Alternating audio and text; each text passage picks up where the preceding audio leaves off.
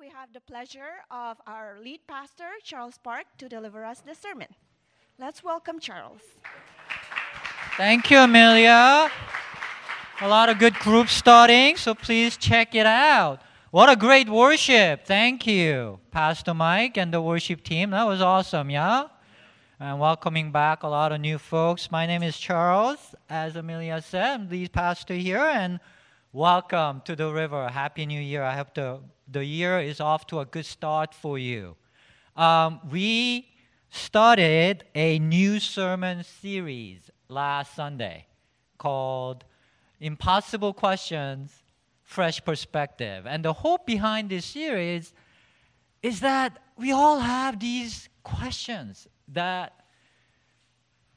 it's back of your mind about faith, about God, but sometimes you're just afraid to ask these questions, especially at church, because it can sound too pointed, too rude to ask some of these questions.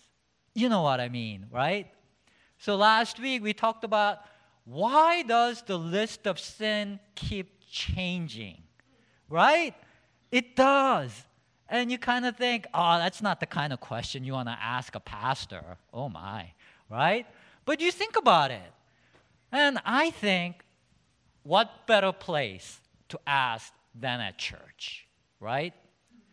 At least at this church, all questions are welcome. We believe that's what leads to healthy, life-giving spirituality. Ask your questions. We may not have the answers, but at least ask and think about it, right? That's better and healthier than just sweeping it under the rug. So, after I preached, a lot of people resonated with that, and one of my friends here, an African-American gentleman, he came up and said, "You're totally right." He said, "I remember the times when, the church was just so against all these things that they are not anymore. Like smoking was such a sin. Drinking was, oh my gosh, you couldn't be called a Christian if you drank. Never mind, Jesus drank, but you couldn't drink." He said, "I remember back in the day when these preachers on radio would just go on and on about how interracial marriage is against God's will, citing these Bible passages. Marriage across race, right? And that changed, right? People don't talk about that anymore. Don't you agree? So what happened? What happened? So last Sunday I talked about, what happened, why it happened, and how this problem is not new. That this ever-changing flip-flopping was present from the very beginning of the church. We looked together at the Bible passages about how eating rare steak was such a big sin. It was at the top of the list, right? Remember that? Now that changed. Nobody has protest lines in front of steakhouses, right? Just say no, no to steak, right? So I talked about how the Bible itself advises us to use agape, unconditional love, as the principle to guide us in all these laws in the Bible and use our mind to decide, because the Bible itself tells us all the commands of the Bible are summed up in one principle, agape, for agape does no harm. Therefore, agape is the fulfillment of everything the Bible requires. That makes it very clear that we have to use this principle in deciding what to go with, what not to go with. If the church had just followed this one simple instruction, this guideline, we would have been on the right side of history every single time. It's kind of sad that didn't happen. But if you missed last week's sermon, I highly recommend it, despite Michelle's, don't have to listen. Yes, you don't have to listen to my sermons. Of course not. But if you are intrigued, You know, we are on it's on our website, we have an app, it's on YouTube. You know, you can easily listen to it these days of digital internet. And then, so today's sermon is about, there's a natural follow-up to last week's sermon. A number of people noted to me afterwards. And that is, if there are Bible passages like those in support of slavery, and things keep changing, how can we trust the Bible? Right? How do we know this is the Word of God that is guiding us in all our lives when we actually see some problems here? How do we trust the Bible? Is the Bible inerrant? And if not, why follow it? Great question, don't you think? Pointed, very pointed, but a great question.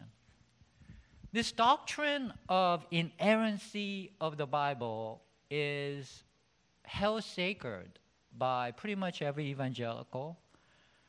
Very many conservative Christians believe inerrancy of the Bible, meaning Bible is perfect, without error, right? So how do we think about that? Let's begin by asking, what is the Bible? How did it come into being? How does the Bible present itself as what it is?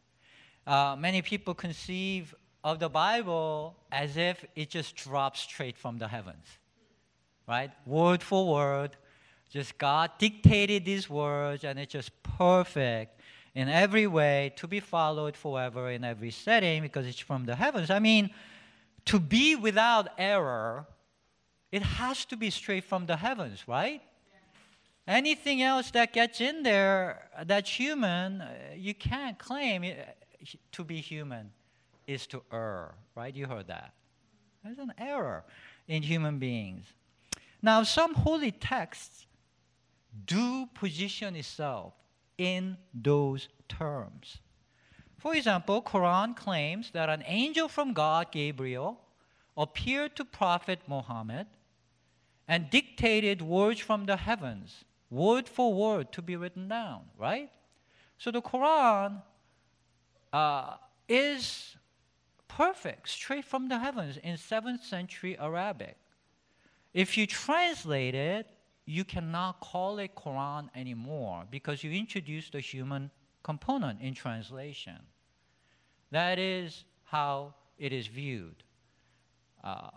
The Bible, however, has not been historically viewed in those terms. You see the difference here? I'm just talking about how each text is presenting itself without going into which is better or not. That's not the intent. Just trying to show you that different text presents itself in different ways. So how does the Bible present itself? For example, the book of Luke, it's one of the 4 Gospels, very major, important part of the Bible. The author describes how it came to be written.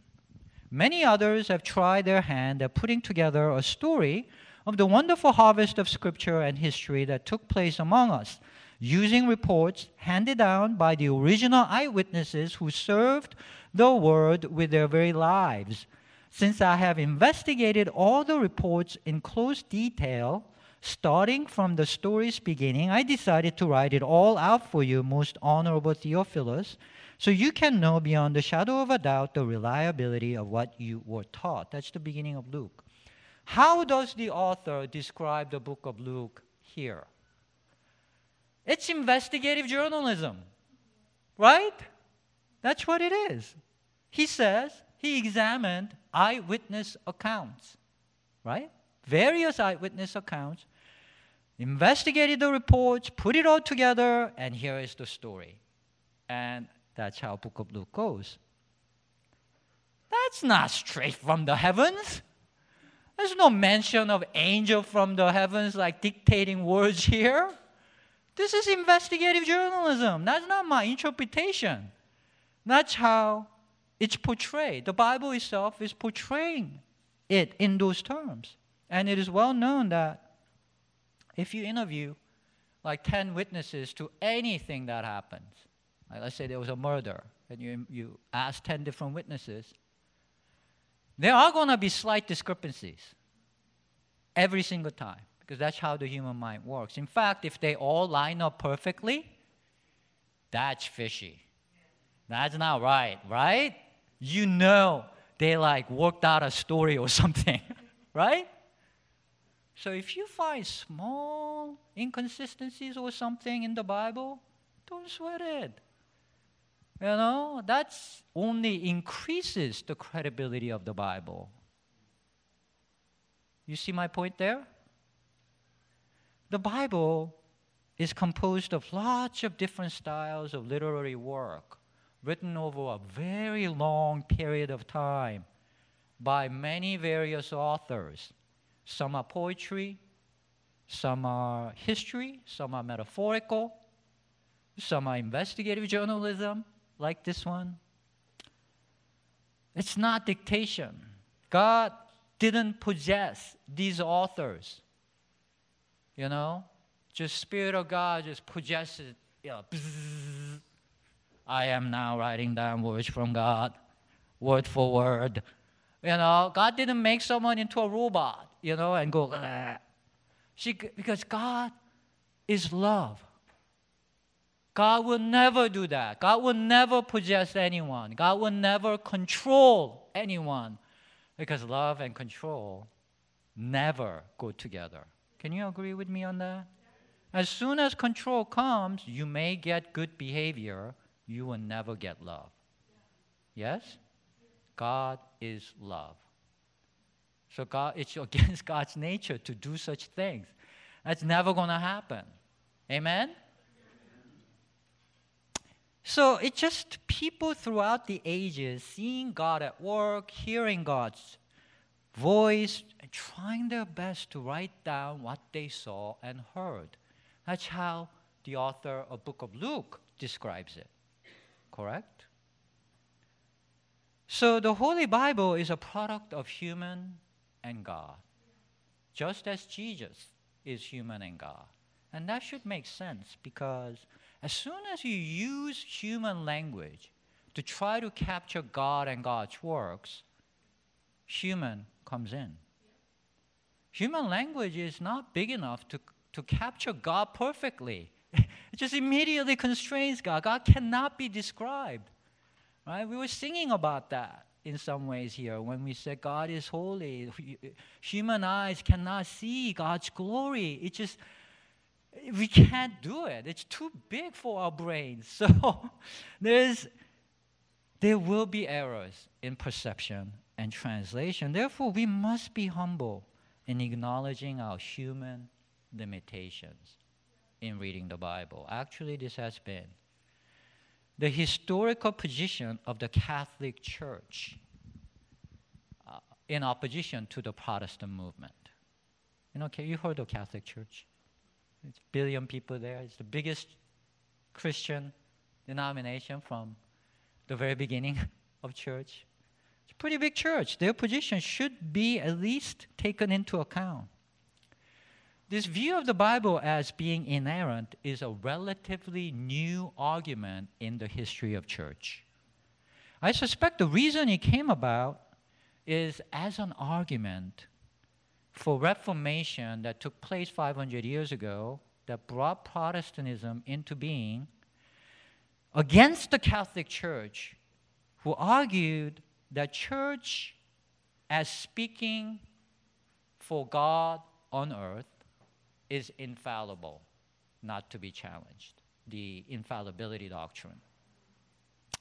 Which is a mistake also, to call church a human institution to be infallible. That's in the realm of God. That kind of words, infallible, inerrant, that sort of thing belongs to God and God alone. And yet they were insisting on this, and to blunt the criticism of the Protestants, because there were just too many abuses by the church, right? So there was this Protestant movement, and they needed something to counter the claim of the church as representing God on earth and infallible, you need something. You know what I'm saying? Like, to fight the infallibility, they kind of lifted up the Bible as inerrant to counter those claims. So it became like inerrancy versus infallibility. and I kind of think that's not good.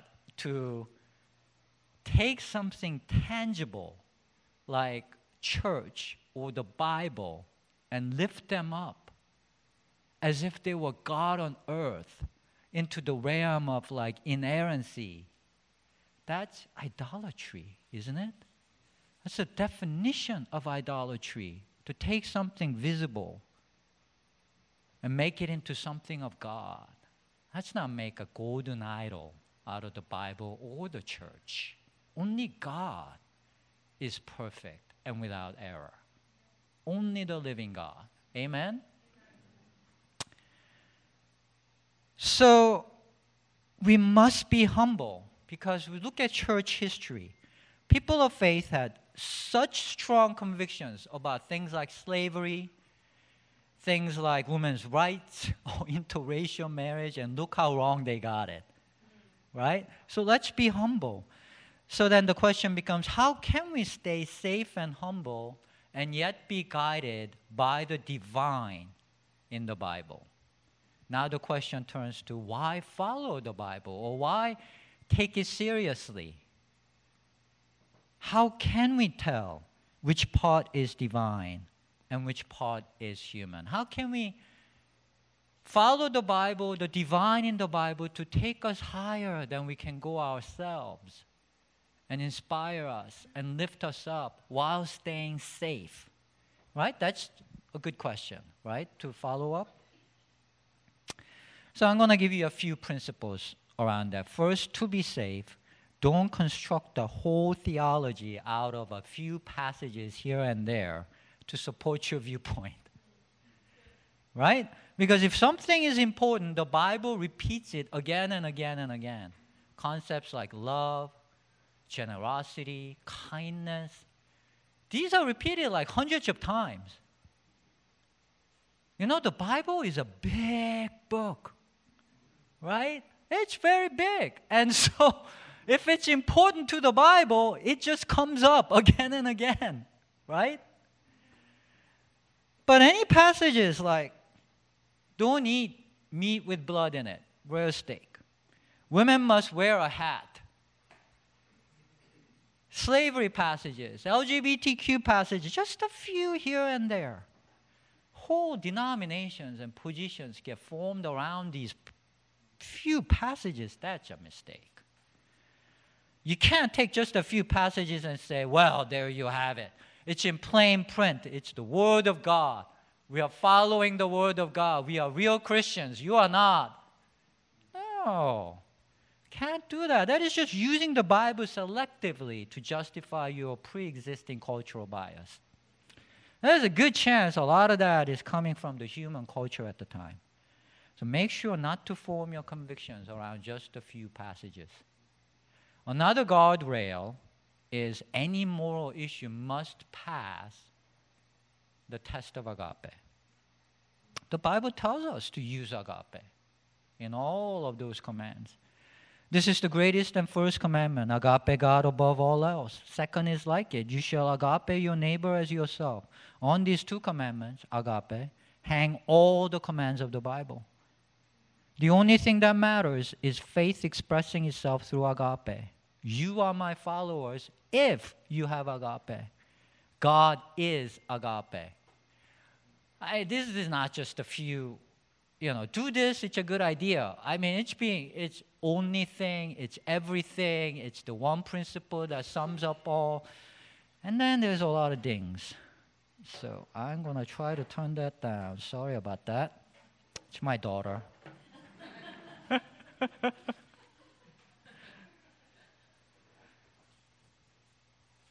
So anyway, okay, so anything that goes with agape is safe. Anything that goes against agape, not safe, because God is agape.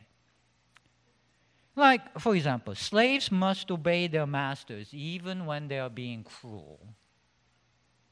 It's in plain print in the Bible. Is that agape? No, it's not unconditional love. Because the condition of dark skin is making you treat people differently. Correct? At least not today. Maybe in another time, in another context, if slaves rebelled, they would have gotten killed maybe in that context. So maybe in specific context, such a thing may have worked. I don't know. It's hard to tell. But at least not today. It's not to be applied universally as if it were a divine principle. Just because it's in the Bible, you cannot just follow that. Agreed? I mean, who today would say, let's take slaves because it's in the Bible? I mean, come on, you got to be a crazy person, right? So these two guardrails will keep us humble and safe from getting it wrong and doing harm, thinking you're following God. That's just delusional, correct? So now, how do we let the divine parts of the Bible take us higher, inspire us, fill our souls up, and change us into, where we want to be, take us higher than we can go for ourselves? My first advice in that is take into account the culture and the expectations at the time in order to differentiate between the divine and the human. If it's something expected from the culture at the time, like women must wear a head covering, which a lot of people do today because it was written 2,000 years ago. In Catholic churches, they're still requiring it. But, that's a custom that was present at the time of the writing, that whether you were a believer or not, it was just a cultural expectation. People would do that, right? I mean, does God really care about hats? Is that really on top of God's priority list? You got to wear hats? Oh my gosh, Don't construct the whole thing around such passages based on customs that everyone was doing at the time anyway. Like women must not speak in public. Women must not lead. They must submit to men.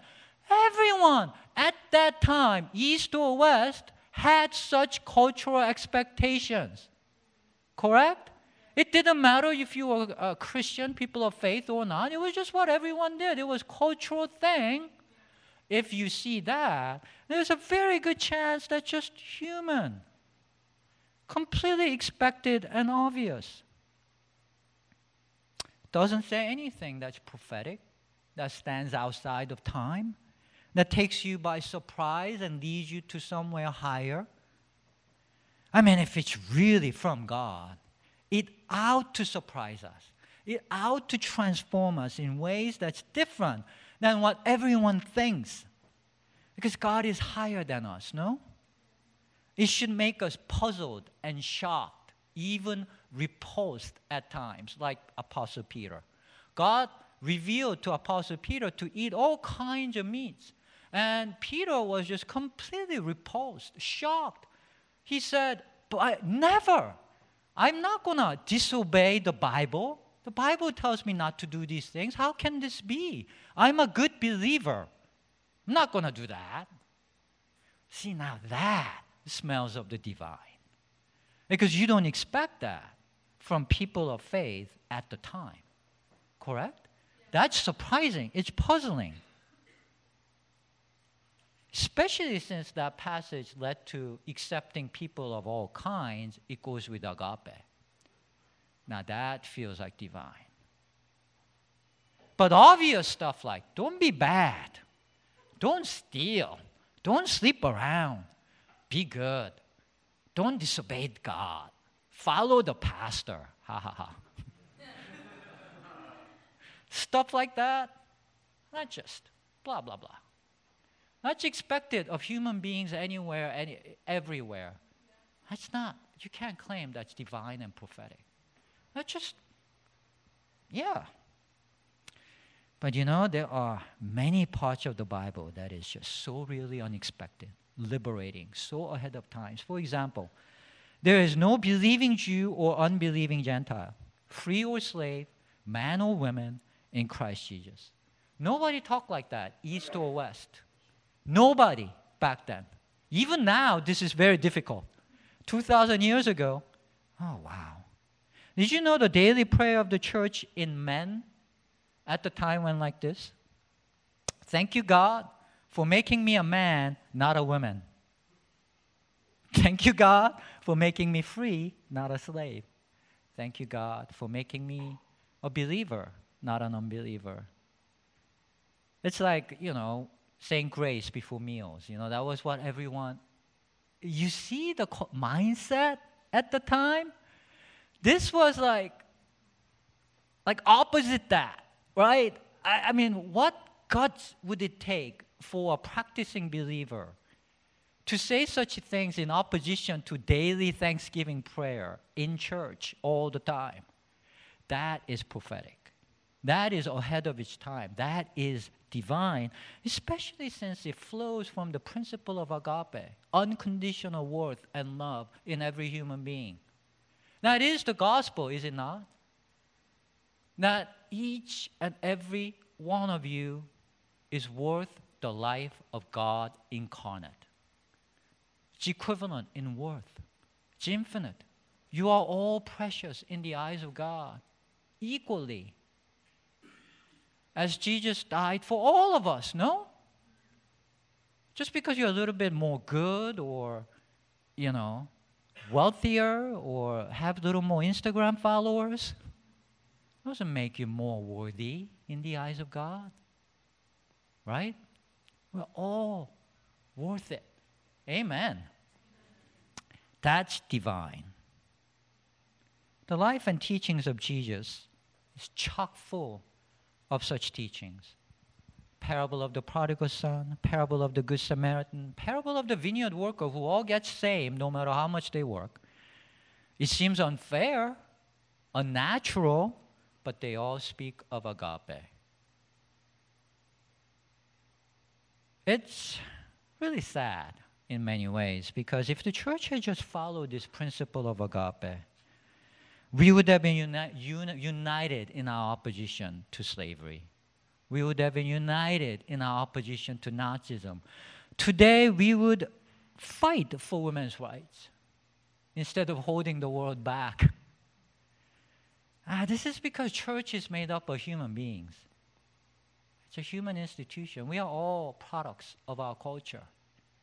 And this is the reason why the Bible is helpful, why the Bible can be the guidance we need to take us higher than we can go. Because of the divine, it stands outside of us, and we all need such a thing because we are all products of our culture, and we are all blinded by our cultural assumptions.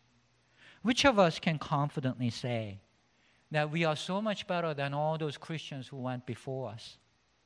How can we stand up and condemn those saints and apostles who care so much about rare steak and not enough about slavery? I mean, they did that, but we can't really stand in judgment of that, because you know what? 1,000 years from now, people will look back and say, how could they have missed such obvious stuff? Because we are all human beings. We are blinded by the light by which we see. And that's why we need something that stands outside of us to point the way to the kingdom of heaven where agape rules.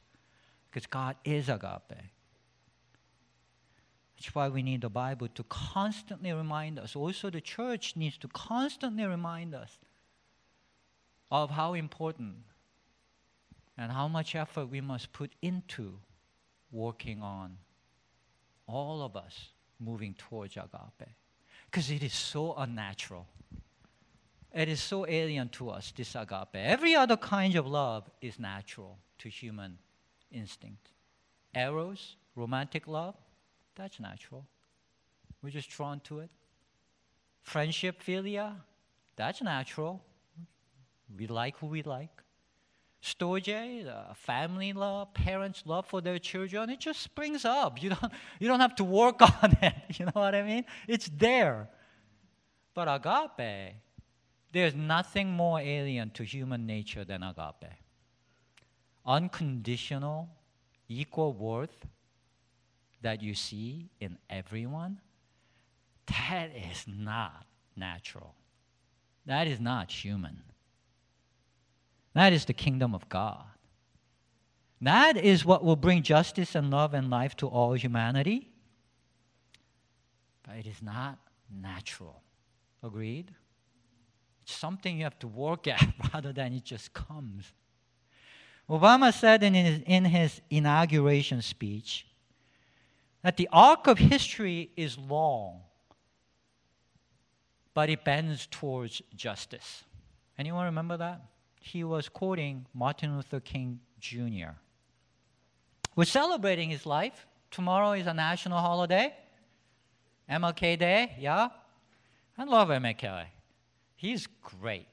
He was a prophet. He fought for equal rights because he believed in agape, equal, unconditional worth in every human being, equal rights. And when he said the arc of history is long, he meant that change and progress in culture takes a long time. It does. Just 60 years ago, you couldn't get married across race here in New York. Can you believe it? It takes a long time. But compared to 2,000 years ago, you can see that bend of history. It has gotten better for women. It has gotten better for minorities. Still a long way to go. Okay? But there is a bend. We can all see it, right?